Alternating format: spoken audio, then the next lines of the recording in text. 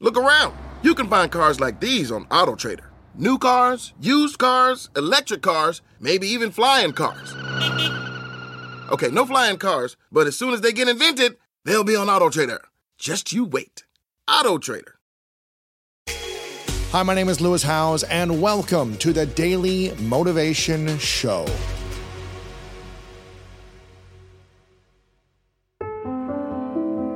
Why do we attract certain people? Basically, as humans, humanity, because of a wired for love nature in the mind, brain, and body, when something is off, we drawn to that to restore balance. It could be that you just see something that you didn't really experience, but it could have triggered something or didn't trigger something, but just the mere fact that you're human, there's a desire to help. Sometimes you hear women who will try to find a guy who maybe has a deficiency or is broken or something's off, right? And they see the potential. And they're like, okay, I want to go help this person overcome this challenge or this pain or this struggle and fix them. And they struggle for that guy to change or transform or heal or grow. Or when they do transform, then there's nothing else to fix, or they try to reinvent new problems to fix in them. So what happens when a woman who is not healed finds a healthy man, a man who's working on himself, who wants to grow, who's doing it independently, but doesn't need like all this fixing? Why is she unable to be okay and happy in a healthy relationship? Because there's brokenness in her, and what she's trying to fix is herself. And you'll see that male to female, you'll see it in male to male relationship, female to female relationship, whatever. Really? In any kind of relationship, it's the unique person. So first we must look at the person, see ourselves as a unique human being, and then we look at what our gender is. What we're talking about here is the essence of what I have missing in my relationship. I need to see in someone else and want to fix. Instead of me fixing myself, I try and fix someone else. And you can't fix anyone else. The only person you can fix is yourself. All we can do is support other people. That's when it gets even more challenging in relationships, when you're constantly trying to change someone. I just feel like that's where a lot of stress and chaos happens. It's conflict, because you're not accepting them. You're not choosing them based on acceptance. Exactly. I'll give you an example of a relationship of people that have been married for quite a few years. The husband in the relationship used to get incredibly irritated with his wife and switch off, and found her just demanding and always like nagging, and they had just kind of got into this pattern of, very unhealthy, and it got to the point where kids are out of home and all that kind of thing, and this person is basically at a point where, do I carry on with this, which is very often what happens once. After the kids are gone. And this person started doing the neurocycle. I mean, they started working through this process and started initially very skeptical. Basically, the neurocycle is just mind management. It's the scientific way that you get your mind, messy mind, to listen to your wise mind to change your neuroplasticity. So it's mind-driven neuroplasticity. So it's a science of how do I find how I'm showing up and how can I change that? Which is your question you asked right in the beginning. Can we change this? Or do we have to live with all of this? Yes, we can change it. So that person, that husband, lived with that relationship for years, but you don't have to live for however 40, 50 years of marriage. You don't have to live with it. You can train your kids to start looking at these things in yourself so that you can become healthy and pick up things quickly. After a period of initially being very skeptical, suddenly a connection was made around about 3 weeks into the process of, I'm actually blocking off to my wife, and she is just trying to get me to connect with her. That's what sounds like the nagging. And me seeing her as just wanting everything to be perfect all the time and finding that really irritating is actually triggering my poor relationship with my dad. Wow. And my dad was one who required complete and utter perfectionism. Oh my gosh. So as soon as what sounded when someone's similar, nagging me or criticizing me, I shut off, I protect, coping mechanism. And the realization has transformed and saved a marriage. How much does our love as adults in relationships reflect based on what we witnessed our parents love like as kids? Huge, Lewis. Really? It's really huge. Having said that, if you didn't witness a good relationship, it doesn't mean you can't have one. But it does mean you're going to have to overcome a lot of obstacles, and that is... It's harder. It's harder. It's definitely harder because it generally leads to a lot of mistrust. What very often happens is that when you've seen that you haven't had a good model, you don't get into deep enough relationships, and then you can get hurt very easily. or you kind of end up maybe sort of almost using people without even consciously using people, and you meet people that are also broken, so you use each other, so it creates a lot of distrust. Things will trigger you much more quickly and that kind of thing. You know what I always say when it comes to parenting, because I'm a parent of 4 kids, as you know, and all 4 work with us.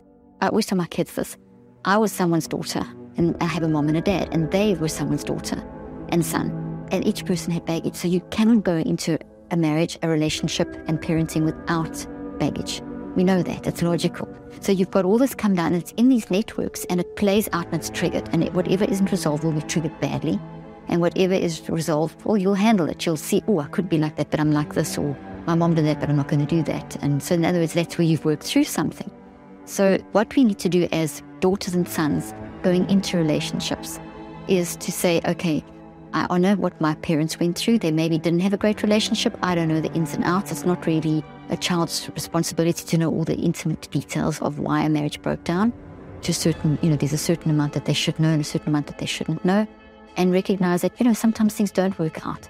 And to honor these stories, but at the same time, you have the right to honor the impact it had on your life. So it's not... There could be good impact and bad impact at the same time.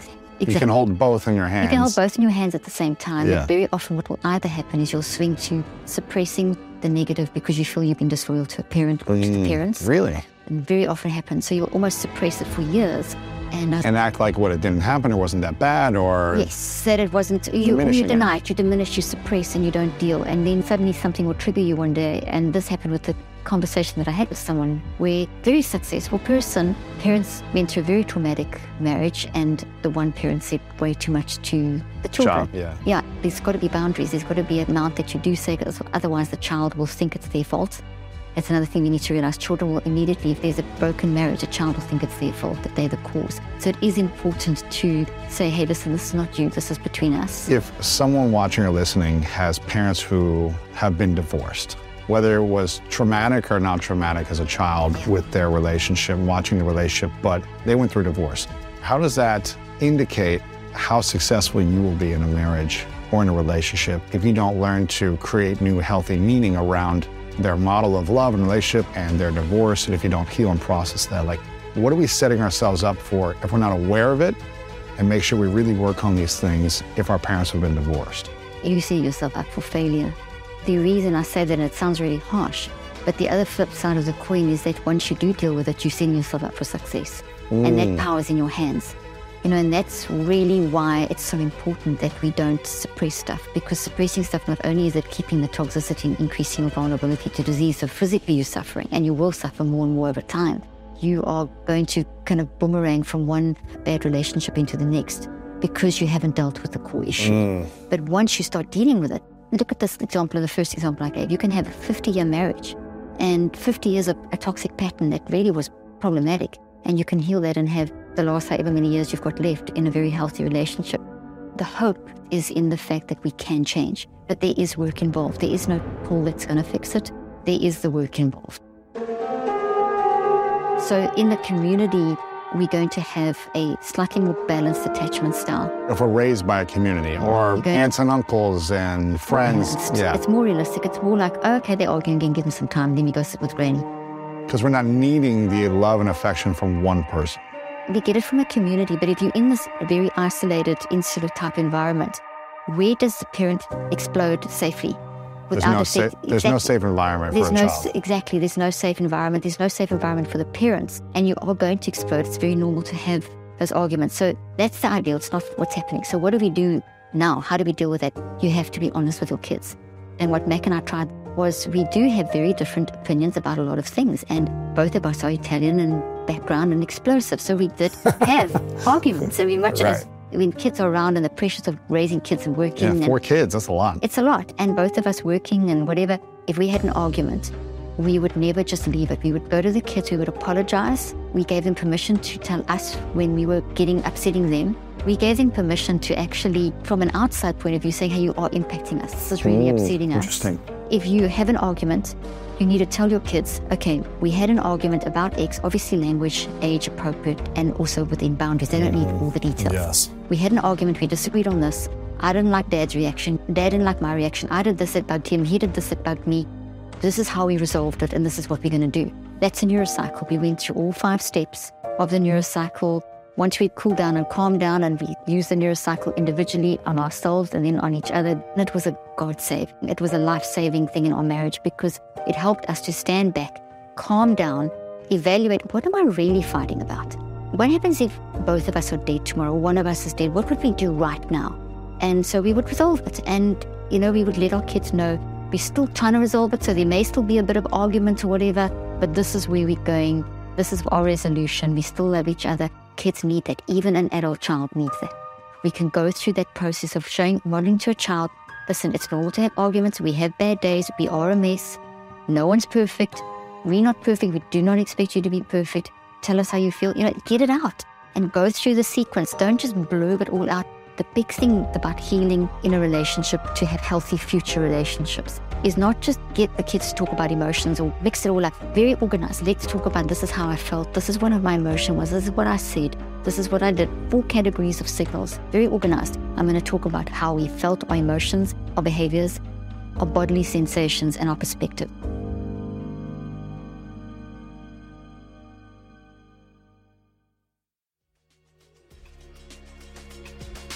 Thank you so much for listening to today's episode of The Daily Motivation, and I hope you have an amazing rest of your day. If you enjoyed this episode, make sure to click the link in the description. That will take you to the full episode of our main podcast on the School of Greatness. And if you are loving The Daily Motivation, please follow us over on Apple Podcasts and Spotify, and leave us a review over on Apple Podcasts right now.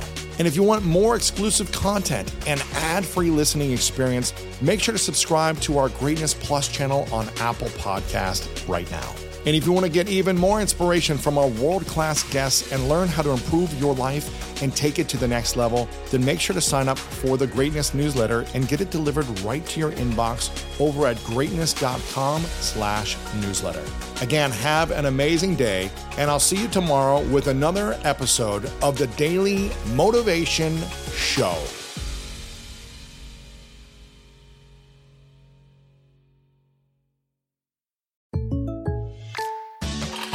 Selling smoothies is what I do, but for small business insurance, I chose my State Farm agent. He's a small business owner too, so he knew how to help me personalize my policies. Like a good neighbor, State Farm is there. Talk to an agent today.